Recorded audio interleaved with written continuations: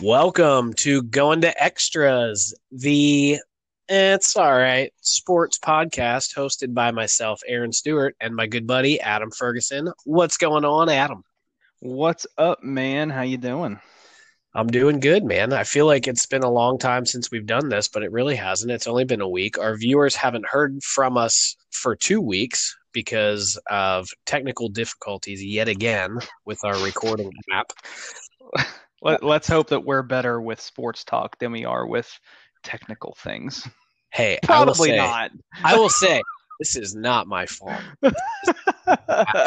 100%. But what can you do? What can you do? Well, there's a lot of things going on in the world of sports right now. We just had the NBA draft happen this past Wednesday night. We're not really going to dive too much into the NBA draft just because, I don't know. The Sixers got Curry, man. The Sixers got Curry. Yeah, dude. Yeah. Hey, I will say, Steph said that we got a good one. He tweeted to the Sixers, and he's like, "Hey, you got a good one there." And Seth shot 44% from the 3-point line last year. So the biggest win of the offseason so far for the Sixers was getting rid of Al Horford's horrific contract. Maybe the worst contract in NBA history. It might be. Wow. Well, you heard it here first. They got out of it. And they got Danny Green out of it, too, which I'll take. Danny Green, not bad. I'll take that. The biggest difference that we saw from the 76ers 2 years ago to the 76ers last year was they couldn't shoot. They lost J.J. Redick. They lost Jimmy Butler. They couldn't shoot. Saying they couldn't shoot is putting it nicely. I was putting it nicely, yeah. Man. They couldn't shoot. Now, you bring in two guys, and like you said, you unload that big contract. And let's also not forget Doc. That's a huge. Well, the biggest acquisition so far has been Daryl Morey. The man has been ridiculous in his ventures so far in Sixers front office leadership. It's been pretty crazy. Yeah.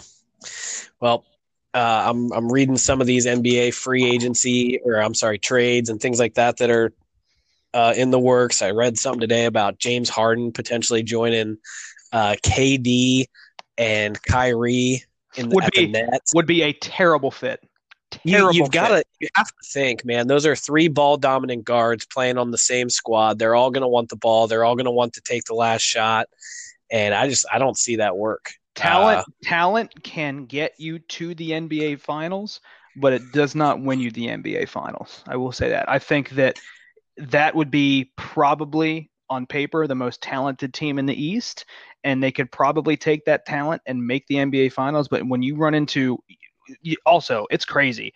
LeBron James' prime started before Kevin Durant and Steph Curry, and it's most likely going to continue after their primes are over just because of injuries and that kind of thing. I saw that today on Twitter. I mean, that's insane. But the talent can get him to the NBA Finals in the Eastern Conference, but when he runs into the greatest player on the planet, LeBron James, and Anthony Davis in the finals, it takes more than talent. It takes depth, and it takes – what's the word I'm looking for here? It takes depth, and it takes cohesiveness on the floor. Chemistry. And I think chemistry. I think those three together are not a good fit. Not a good fit. Yeah. The Nets, the Nets, even before they brought in Durant and Kyrie, that was a good team. It was a good team. And they brought in those two guys, but my question is, who do you have to unload to get Harden there? It's going to be Karis LeVert and Spencer Dinwiddie with picks. So because if that happens, then you're sacrificing what you were just talking about, your depth. You're giving up your depth to bring in this big three. But like you said, it sounds great on paper, but will it translate to the floor? Nobody knows. Nobody knows. I don't think so, but we'll see. It's not even happened yet, so we'll see. Yeah. We didn't, Adam, you and I didn't talk about this prior to, but I just want to say how much of a bummer it is that Klay Thompson is going to miss the entire season again this year. As somebody That's who's not that's such a necessarily a bummer. Warriors fan, I am a Klay Thompson fan, and I obviously the NBA is better when the Warriors are better. As much as it pains me to say, but you just don't want to see any player go through that kind of thing. That honestly, 2 years in a row. I think his career might be done. I really do. His style of play doesn't rely a ton on athleticism. He's more of a catch and shooter and a good, perimeter defender. So he doesn't need a ton of athleticism, a ton of explosion to play. But back-to-back injuries like that, not only physically but mentally, I Yeah. honestly think that his career may be over, and it just stinks because he was such a fun player to watch. Because when he's hot, he's the best player on the floor, and he's not even a top 15 player in the NBA when he's healthy, and it's crazy. It's crazy, and it just Yeah. stinks. It's just a big bummer.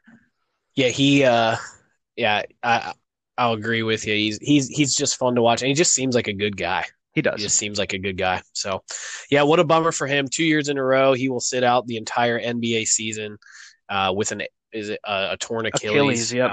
Achilles, yep. So, Which is what happened to we will Durant again, a few years right? ago. Yep.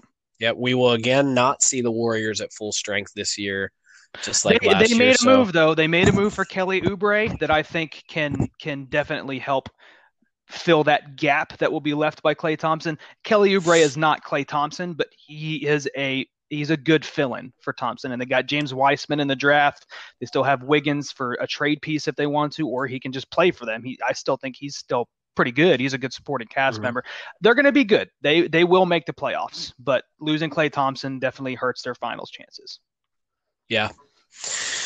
Well, that's about all we're going to talk about the NBA because Yeah, no big free frankly, agents have after signed yet. after the first couple picks, it's just kind of there's this guy from Serbia and this guy from the Czech Republic and this guy from, and I don't know who any of those people are. No offense to those people, they most definitely will not listen to this podcast, so they won't be offended. So I shouldn't even apologize. Um, but yeah, so we actually, before we jump into, Adam and I are going to talk a little bit tonight about our mid-season NFL awards. We are maybe like a week or so late, but whatever. We're going to talk about those. But before we do that, in our podcast that we recorded last week that didn't air, we were talking about, we were proposing to put up on our Facebook page a question for our listeners about what are some of your favorite and what are some of your least favorite uniforms that you have seen in sports. And so I was going to post that question. I did not post the question because I was waiting to see if our episode was going to come up, which it did not.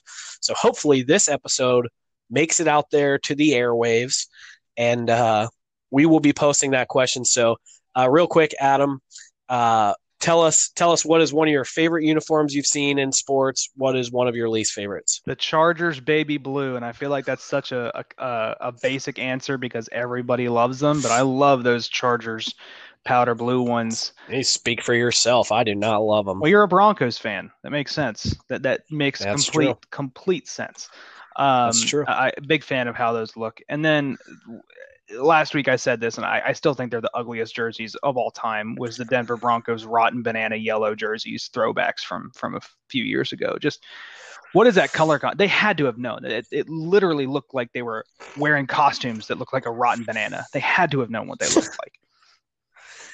I mean, I'm not going to argue with you there. They're pretty horrendous. I said last week to Adam, one of my favorites. I'm a big blue fan. I like the color blue, but I also like when blue is complemented by like a black or a dark gray. And so I said one of my favorites is actually the Detroit Lions Thanksgiving Day uniforms, where they wear their dark gray uniforms with like the blue shoulders. I just think they look really, really sharp. And I'm going to make an enemy out of Adam here again 2 weeks in a row and say that my least favorite uniforms that I have seen are when the Pittsburgh Steelers wear their black and yellow prison inmate uniforms. Bumblebee. I don't want to call it that because I feel like it's disrespectful to Bumblebee from Transformers because he looks cool and those uniforms are horrendous. It's all right to say. Just say that you have no taste. If you say that, then I'm good with that take. I have great taste. Horrible take by you then. Oh my! All right, so be looking out on our Facebook page for that post. The link to our Facebook page will be in the description of this episode. So head on over there, join the conversation, post some pictures, let us know what you think of Adam and I, our opinion of our favorites and our least favorites. I know there's got to be some Steelers fan or some Steelers haters out there that agree with me. So there's Steelers haters everywhere. That's right. So with that being said, we're going to jump into our mid-season NFL awards for our 2020 season. Adam and I have not shared with one another the awards that we're giving out. We all we did was come up with a list of the awards, but we do not know who the other person is giving that award to. We're going to find out live on air with everybody else. Let's go one at a time. Let's start with each one and go with each other here. So give me your MVP. Let's start with the MVP. All righty. So my MVP, which is becoming, I would say, a little bit, I mean, you could say it's becoming a little bit controversial. At the beginning of the season, we thought that this was going to be a runaway for Russell Wilson. I'm still going to stick with Russell Wilson. However, it's not, to me, it's not as concrete as it was through like week 4, week 5. He, through the first 4 or 5 weeks, looked like he was leaps and bounds better than any other quarterback, or playing better than any other quarterback in the league, setting records. And whether or not you can attribute it to his running backs getting injured and him, maybe having to do more, or I don't really know what you attribute it to, but he has not looked the same recently as he has at the start of the season. But I'm going to stick with Russell Wilson. But I will say, if you ask me again in a week or two, that's how close I am to taking Russell Wilson away and giving it to, well, I won't say in case you're going to pass up Russell and somebody else. But who do you got? The greatest quarterback walking the face of the earth, Patrick Mahomes. Almost 2,700 yards, 25 touchdowns to 1 interception. By the way, that 1 interception is the only turnover by him this season. No fumbles, just 1 pick. 25-1. Like you said, earlier this season, it would have been Russell Wilson just because he was willing the Seahawks to win. But he, as of late, the games that they've lost, a lot of it has been on his shoulders. And the Chiefs are winning because of Patrick Mahomes. Now, a lot of times you'll see the MVP go to the player that's may not be the best in the NFL or the best in the league. Like, I don't think Giannis Antetokounmpo is the best player in the NBA, but he deserved the MVP. In this situation, the MVP is going to the clear-cut best player in the National Football League, and it's Patrick Mahomes. The man is unbelievable. I don't think it's a close race. Russell Wilson, Josh Allen, Aaron Rodgers, Kyler Murray, they're all going to get to do the honor of battling it out for second place in the MVP votes, in my opinion. Yeah.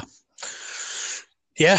Like I said, if you ask me in a week, it might not be Russ. Man, he has made some poor decisions. He's not taking care of the ball these last 3 or 4. Now, we did see him play against the Cardinals last night. He did not look bad, but again, he didn't look like he did in. Oh, they ran the ball down Arizona's throat. 4 or 5. Yeah. Right.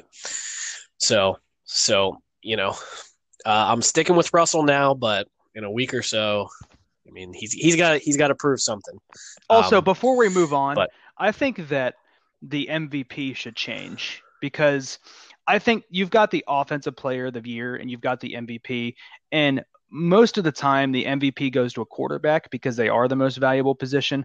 I think there ought to be an offensive player of the year and a quarterback of the year, and the quarterback of the year is treated like the MVP because we're probably never going to see another non-quarterback win the MVP. Last time it happened was Adrian Peterson, and you tell me right now what running back is valued more than any starter in the NFL, starting quarterback. You just can't. You can't. Yeah. So I'm just putting that out there. Yeah. But it is what it is. Yeah. Yeah.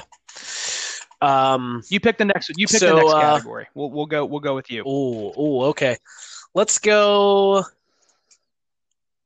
We'll jump to offensive player of the year, because I feel like my offensive player of the year is probably not most people, but I have my reason for it. But you go ahead and go My first. offensive player of the year is Dalvin Cook, running back for the Minnesota Vikings. He's got a ridiculous season so far. He has matched his 2019 total touchdowns of 13. He's got that already this season. And the last few weeks, the Minnesota Vikings have put themselves in playoff position, and it has pretty much been all on the back of Dalvin Cook.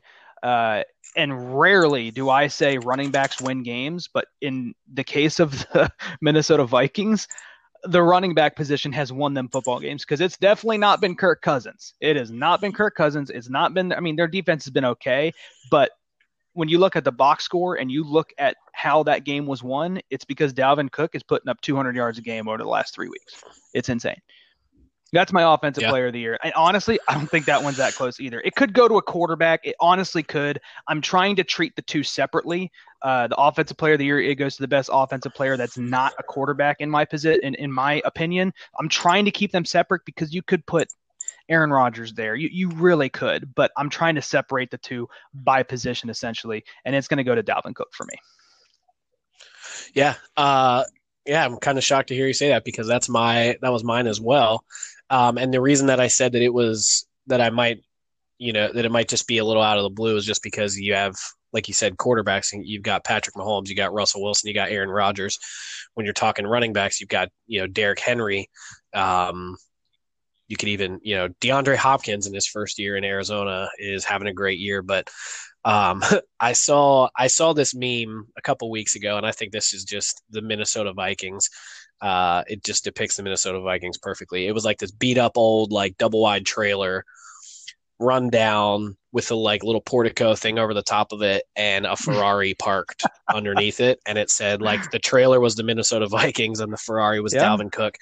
And you can't argue that, man. He's got 174 rush attempts. He's real close to 1,000 yards this season, 12 touchdowns. And like you said, he is literally the reason why the Minnesota Vikings have won football games. If you take him off of that squad, they're just not good. They're not good. He makes Kirk Cousins better. He opens up the field. He's just that good. Yeah. You're talking about, like you said, I mean, you gave Patrick Mahomes all the credit in the world. He's the best quarterback on the planet right now. Patrick Mahomes is the reason why the Chiefs are winning, are winning football games. But this is like, I mean, I agree with you to an extent about the running backs. Typically the running back is not the reason why you win football games. But in this case, Dalvin Cook, he is absolutely 100% the reason why the Minnesota Vikings are winning football games and why, their record is what it is. So I give him the guy is averaging close to 5.5 yards a carry. And it's insane what he's doing. It's insane. And I think, honestly, that might be the only one that we agree on.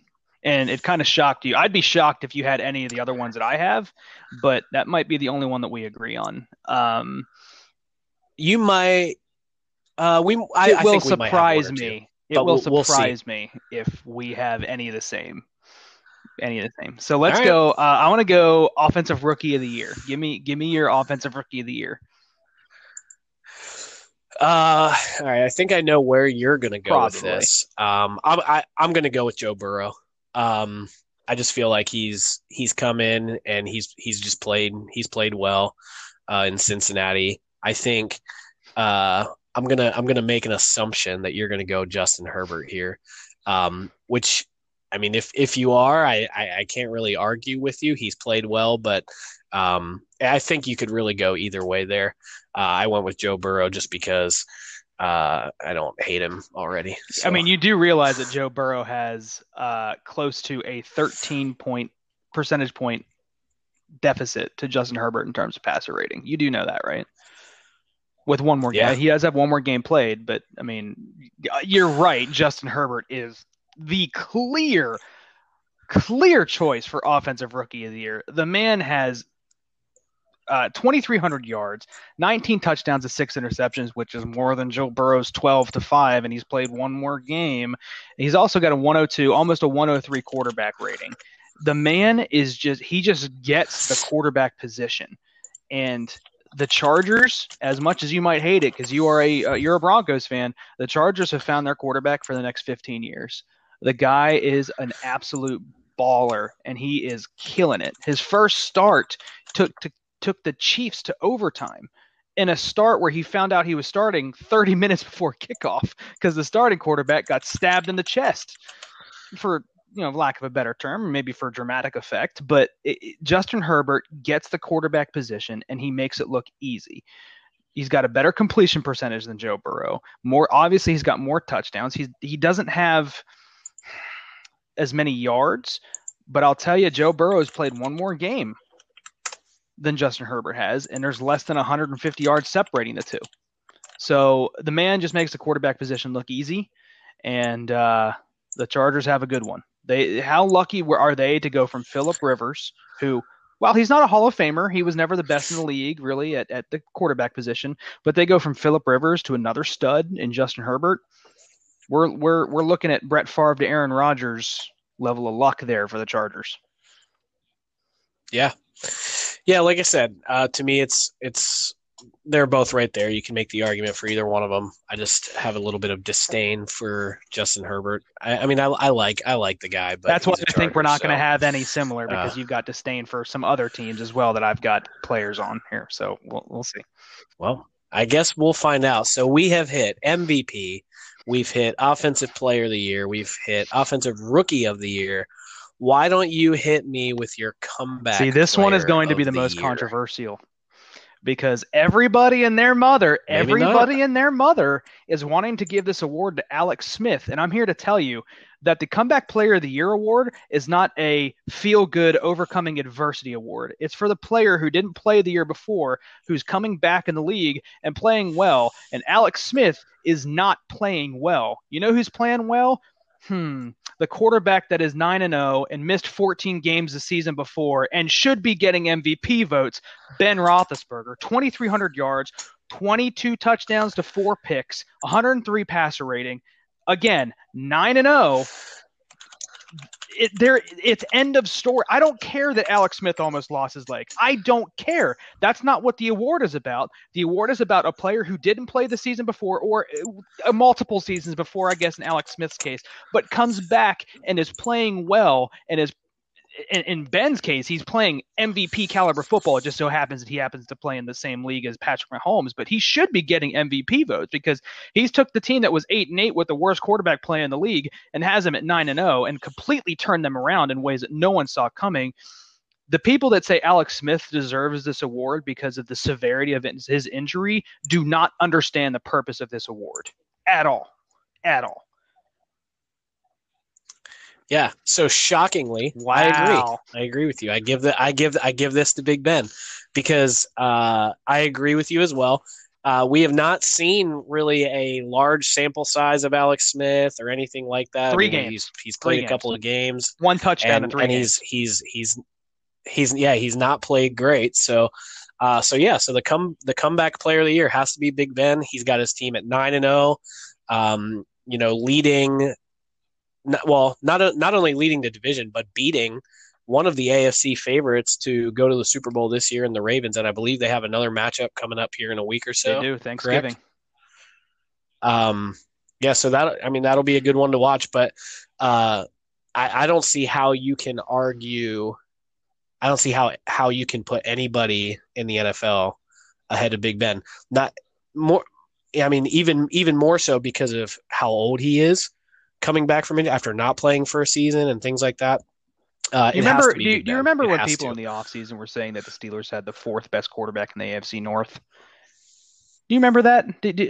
Mike Tannenbaum, the former general manager of the Jets, mind you, the general manager under the Mark Sanchez era New York Jets, said that Ben Roethlisberger was the fourth best quarterback in the AFC North, behind Baker Mayfield, which an absolute joke.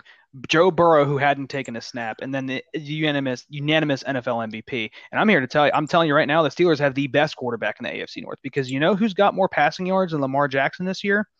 Dak Prescott, who hasn't played since week 5, has more passing yards than Lamar Jackson this year. Ben Roethlisberger is the clear best quarterback in that division, and he should be getting MVP consideration, but it just so happens that Patrick Mahomes is alive. So there's that. But I am shocked that you picked Big Ben. I would have put money on you being an Alex Smith guy. I would have.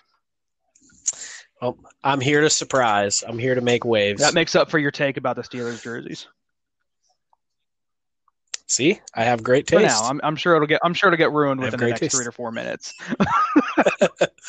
All right. Well, that was my choice. So go ahead and lead us into another one. Let's go with Coach of the Year. I want your Coach of the Year. Ooh. Yeah, this one I got to give it to Brian Flores from Miami.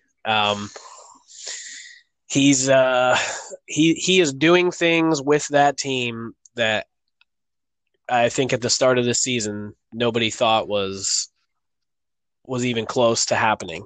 They are second place in the division. They are right in the thick of it for a playoff run.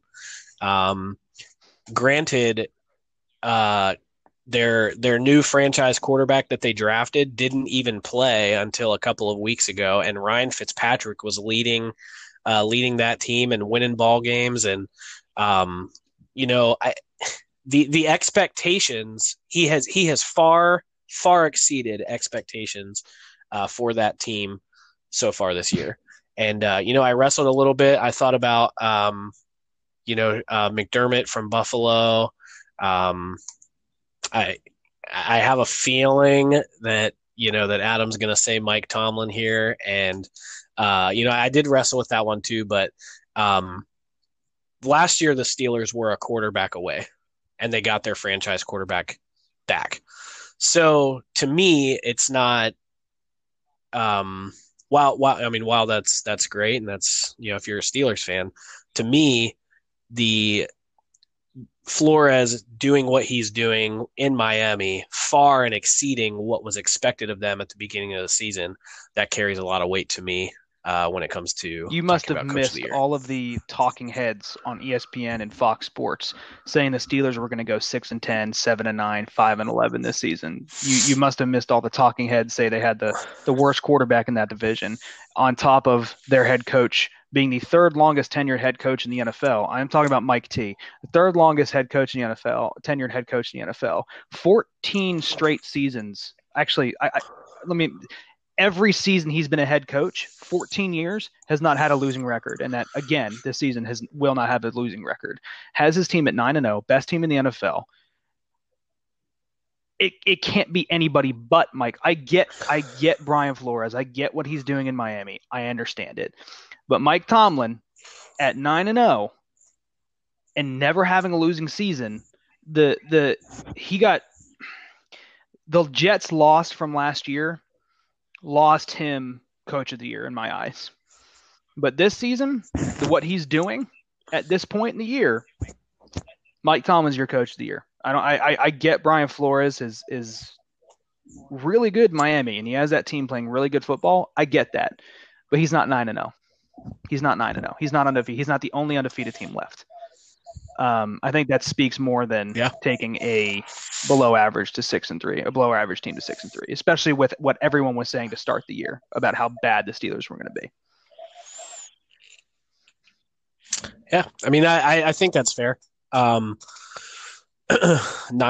It's the first time the Steelers have ever been 9-0. If I remember that right.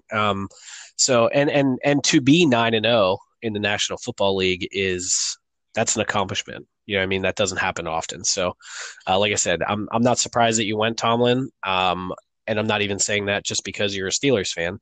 I think that the argument's there for Flores. And like I said, you could even maybe kind of make an argument for McDermott from Buffalo, but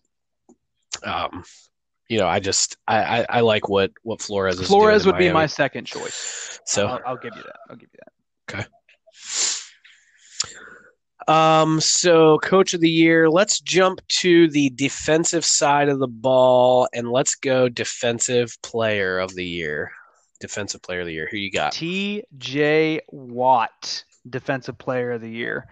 9 sacks, an interception, 6 pass knockdowns, 14 tackles for a loss. He's second in the NFL in sacks. He's second in the NFL in terms of defensive linemen, I believe, in passes knocked down. He's second in the NFL in tackles for loss. He's the most dominant edge rusher in the game currently. I'm not saying defensive lineman, edge rusher in the game currently. He may not lead in any statistical category, but he's top 5 in every single statistical category. And it's an absolute joke that he didn't win it last year, but this is the year that TJ Watt takes home Defensive Player of the Year. And that man is about to be rich. He is going to make a lot of money, and the Steelers ought to hand him over a blank check. That's my pick for Defensive Player of the Year. Is it fair to say that there is a chance that J.J. Watt could join his brother in Pittsburgh at some point in his career? They don't have the cap room. Big Ben's got so much money tied to him right now at the end of his career that they don't have the cap room to sign anybody or trade for anybody like that. I think that's a pipe dream. Yeah. All right. Well, when I was coming up with this one, right now, I guess you could say I have it as a tie. But just to play, I had TJ Watt with a slight edge, but just so we're not saying the same answer, I'll go with my number 2.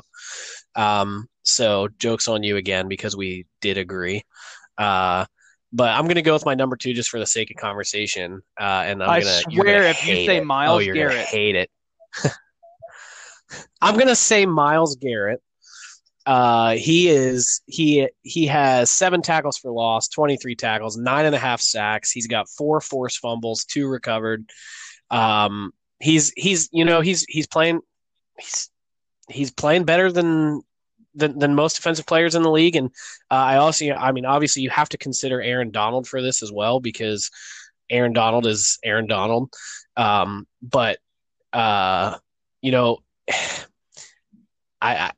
don't know. Like I said, I give it to TJ Watt, but for the sake of conversation, I went with Myles Garrett. TJ Watt has twice as many tackles for loss, twice as many QB hits, which means he's getting to the quarterback faster, and he's getting to the quarterback more. But just devil's advocate, I'm going Myles Garrett, and I also the reason that I put it as a tie was because I was like, I was pretty sure you were going to go TJ Watt, and I knew you were going to hate that I said Myles Garrett, so I just wanted to include that in the conversation.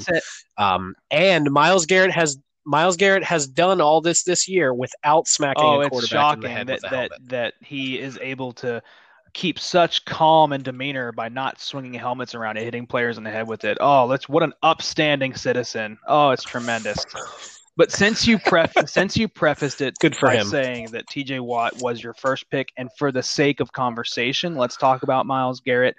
I'm good with that. To me, that's you saying that TJ Watt's the best defensive player in the league this year. I don't see how he can't be. And that's saying a lot that you're putting even TJ Watt, not even over Myles Garrett, but over Aaron Donald. Because let's be honest, Aaron Donald's not having a bad season. It's just TJ Watt has done more across the board than Aaron Donald. But they play different positions. I get it. They do play different positions. It's easier, and I say easier very lightly, to get tackles for a loss in TJ Watt's position than it is Aaron Donald's position because Aaron Donald's is in the trenches. He is. He's getting double, triple teamed. But TJ Watt coming off the edge, it's easier to get tackles for loss. But I just think that TJ Watt does so many things at a higher level than Aaron Donald does. Aaron Donald's the best defensive player in football, but TJ Watt just does more. He does more than what Aaron Donald does. Yeah.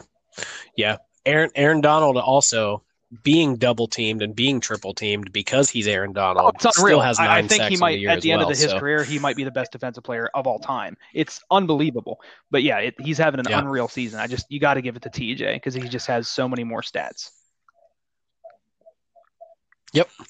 Yep, that is fair. And that leads us to our final question, the defensive rookie of the year. I got Chase Young. Who do you have? I think he looks like an absolute force. He doesn't have the greatest sack or numbers in the world. He's got 3.5 sacks. He's got a forced fumble, but I think him playing on not a great team and still being as good as he is, I think gives him the nod for best defensive rookie in the league this year. I'm not sure really how many other people have the argument. I know Patrick Queen in Baltimore is really good. I just think that I think you have to give it to Chase Young this season. Yeah, we saw a lot of him, didn't we, when he was in college? And I didn't like him at all. He's pretty darn good at football. But he is really good. He is really good. I went with Antoine Winfield Jr. here in Tampa Bay. Because he's playing really well. He's plays safety. He's playing really well. He's got 1 interception on the season. He has played in every game. What I'm looking here, 52 tackles. He's got 1 or 2 sacks, I believe 2 sacks. He's lightning quick. I like him, but again, this is one of those things where it could have been Winfield, like you said, it could have been Patrick Queen. What's his name from Baltimore? You just Patrick Queen. Yeah, I was blanking on his first name. I wanted to call him Lightning McQueen from Cars, and I knew that wasn't it. So. But yeah, you could make an argument for I think either of those 3. Chase Young he's right there as well. So that'll be interesting to see how that plays out for the remainder of the season. But yeah, that is our NFL 2020 slightly later than midseason awards. Again, follow the link in the episode description below. Yeah, and let us know what you think. We'll post the template here, and you guys can fill out.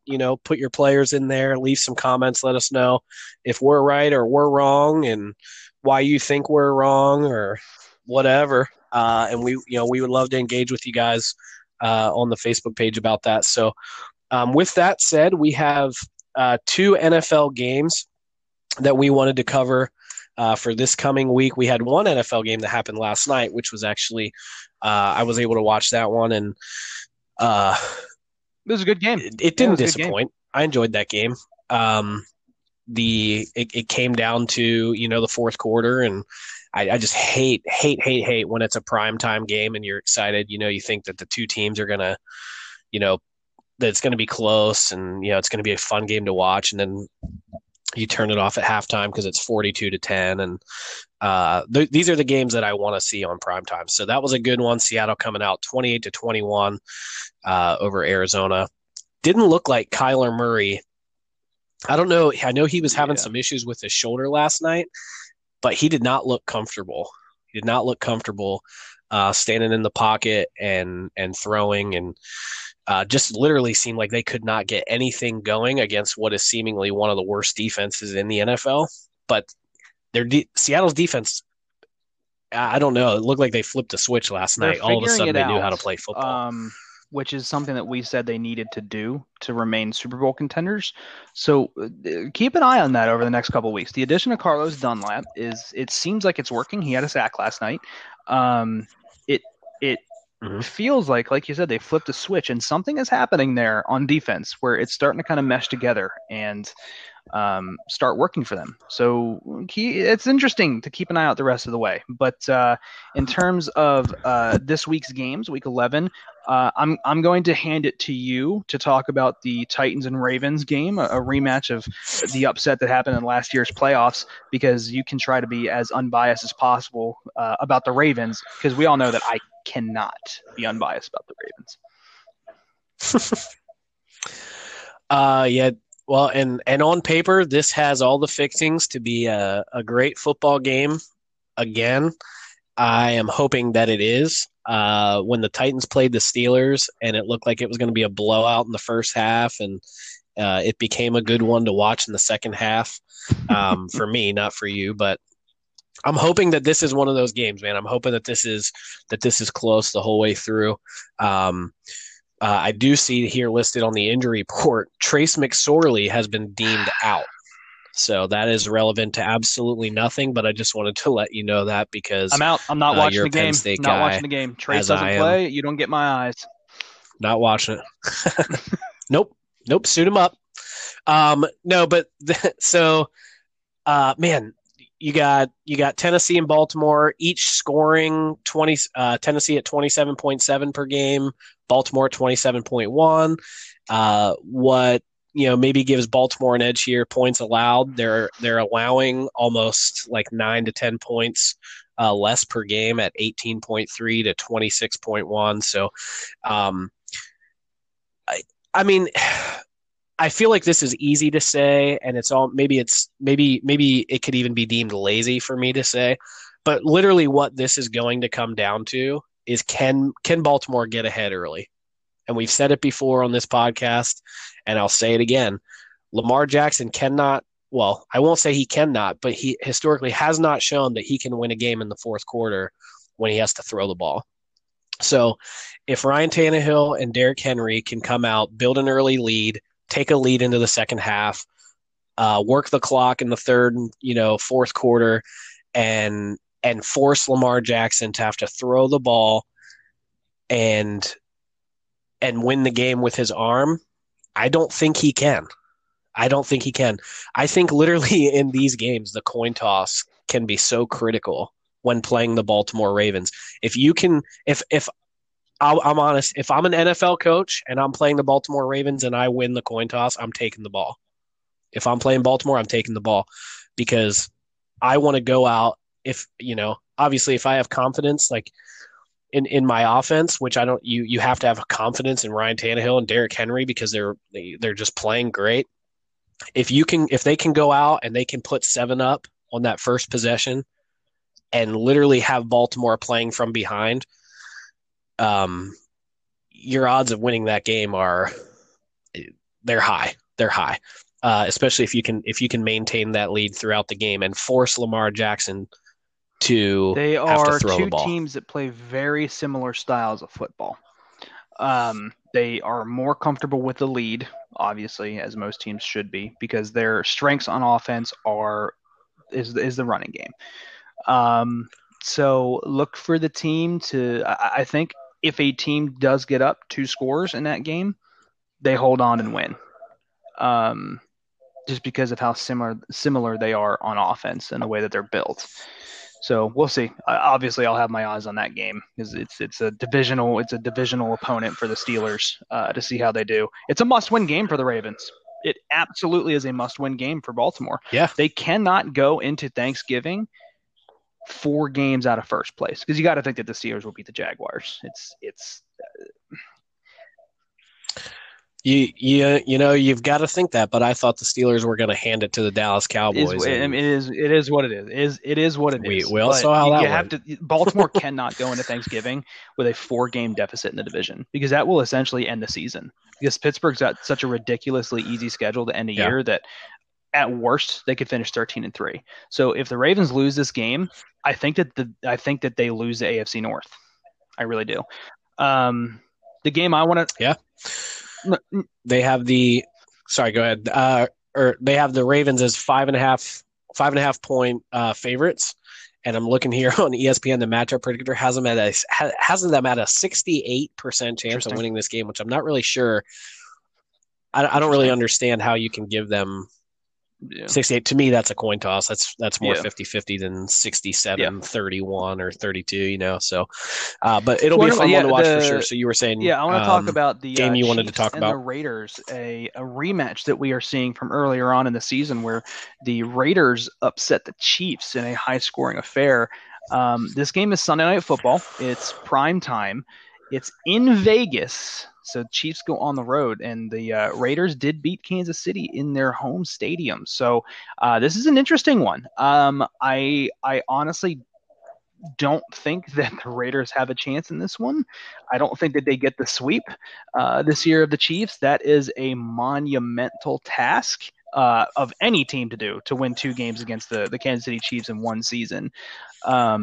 The spread in this game, I'm trying to find it here. I believe it was 10. The last time I looked, it was 10. 8. So it went down to 8. And I think you got to take the Chiefs minus the points because I think this one could get ugly. The Chiefs, honestly, it's a must-win game for the Chiefs because with that one, the bye week that you get in the playoffs going to the singular number one seed, they're battling the Steelers for that number one seed. And it's very odd that a team with one loss is not in position to be that number one team. It just so happens that the Steelers are undefeated. So they need to try and come out and win every game and then see what the Steelers do to try to get that bye week, because that bye week can be so important in such a weird NFL season that we've seen with everything COVID related that's happening. That bye week is precious. And I think that they need to win every game they can. And this seems like one that they need to go in and win by 2 scores. To feel good about themselves. So I think you got to take the Chiefs in this one. And this is, let's not be naive. This is a pride. This is a game for pride. They, like you said, the Vegas Raiders came into Kansas City and beat them at home. And, Andy Reid, Patrick Mahomes, they would love nothing more than to give that back to the Raiders playing in Vegas. And not only do they want to, I think they will, and they absolutely can. The Chiefs are a better team on paper. They play like a better team. Now, these division games, as well as I do, any division team can beat anybody in their division on any given Sunday. But ever since that loss that the Chiefs took the first time that these two teams played earlier in the season, this game has been circled. This is a we're going to go out. Like you said, this will not be close. This will not be close. You're going to see Patrick Mahomes play out of his mind. You're going to see Andy Reid coach, a great game as he always does. I don't think this is going to be close. This is going to be a fun one to watch for me because this is the AFC West, and they're not neither. Obviously they're not playing the Broncos, and the Broncos are out of the playoffs. So I don't really care who wins. I actually am a Patrick Mahomes fan. I like Patrick Mahomes a lot, even though he's going to be in my division for his career. But because Denver's 3-6, I can root for Mahomes this year. So that's probably who I'm pulling for in this game is the Chiefs. I really think it's not. I think it's looking bad for the Raiders just because of what the Chiefs have at stake here. So taking the Chiefs minus the points. Yep. At that one. This is a statement game saying, we lost the last one, but that's not going to happen. Well, that's going to do it for the Week 11 matchups. So. We're kind of low on time here. Anything else on your mind before we wrap it up here, buddy? Other than the Philadelphia Phillies still need to sign JT Realmuto and Didi Gregorius. I want both of them, and I want them now. And it hasn't happened, and it's ticking me off. Needs to happen, and I might even write an email to the Phillies, ownership and management team, and include the link to this podcast. And say, hey, you can fast forward all the way to the end, but just listen to the last 2 minutes because this is what you need to do. I could do your job better than you are doing your job. I don't understand why he has not been signed yet. I read an article today that conversations are happening about Carlos Beltran, Yadier Molina coming to Philadelphia. Stop with it. We want JT. He's the best catcher in baseball, and we want him now. What? I don't care. I don't care how much you have to pay this man. I don't care how much it handcuffs or cripples Relax. you. You still owe Bryce Harper a lot of money. Relax. Nope. Yeah. Bryce Harper, when he signed in Philadelphia, structured his contract in a way that would allow the Phillies to go out and bring other players like JT Realmuto in. And if they don't, Bryce Harper has every right to be pissed off because he is taking less money per year literally so the Phillies can build this team. He doesn't want to come in here and be the only guy. He said, I'll structure my contract so you can bring other guys in. And the Phillies have the money. They are a big market team. They have the money. They need to spend the money. This is the best catcher in baseball, defensively and offensively. It's not even a question. He will be the highest paid catcher in baseball when he signs whatever deal. The thing is, he will be that highest paid catcher wherever he goes. He will get paid. If the Phillies are thinking that they're going to get him for some home field or hometown discount because he enjoyed his time here for the last year and a half, get out of here. We saw how that worked last year with Cole Hamels. They tried to bring Cole Hamels in for $8 million for the season, and the Braves said, no, we'll take him for 16. It's these players, this is their job. This is their job. And why would you take $8 million when you could take 16? I'm still waiting on the Pirates to field an actual baseball team, so we'll see. I'm gonna be waiting a long time. Yeah, I don't even know what to say about that. We'll be 75 years old, sitting on a front porch, talking sports, and you'll still be saying that sooner than I would thought. Well, like I said, I'm optimistic. I have great taste. Before they're good. All right. Well, your grandchildren might not even see that. That's going to do it for this week's edition of Going to Extras. I wanted to take the time to thank everybody who stops by or stops and takes time to listen to us do these podcasts. We definitely appreciate it. Every set of ears is much appreciated by us. So for my buddy Aaron, I'm Adam. Thank you once again for listening to Going to Extras.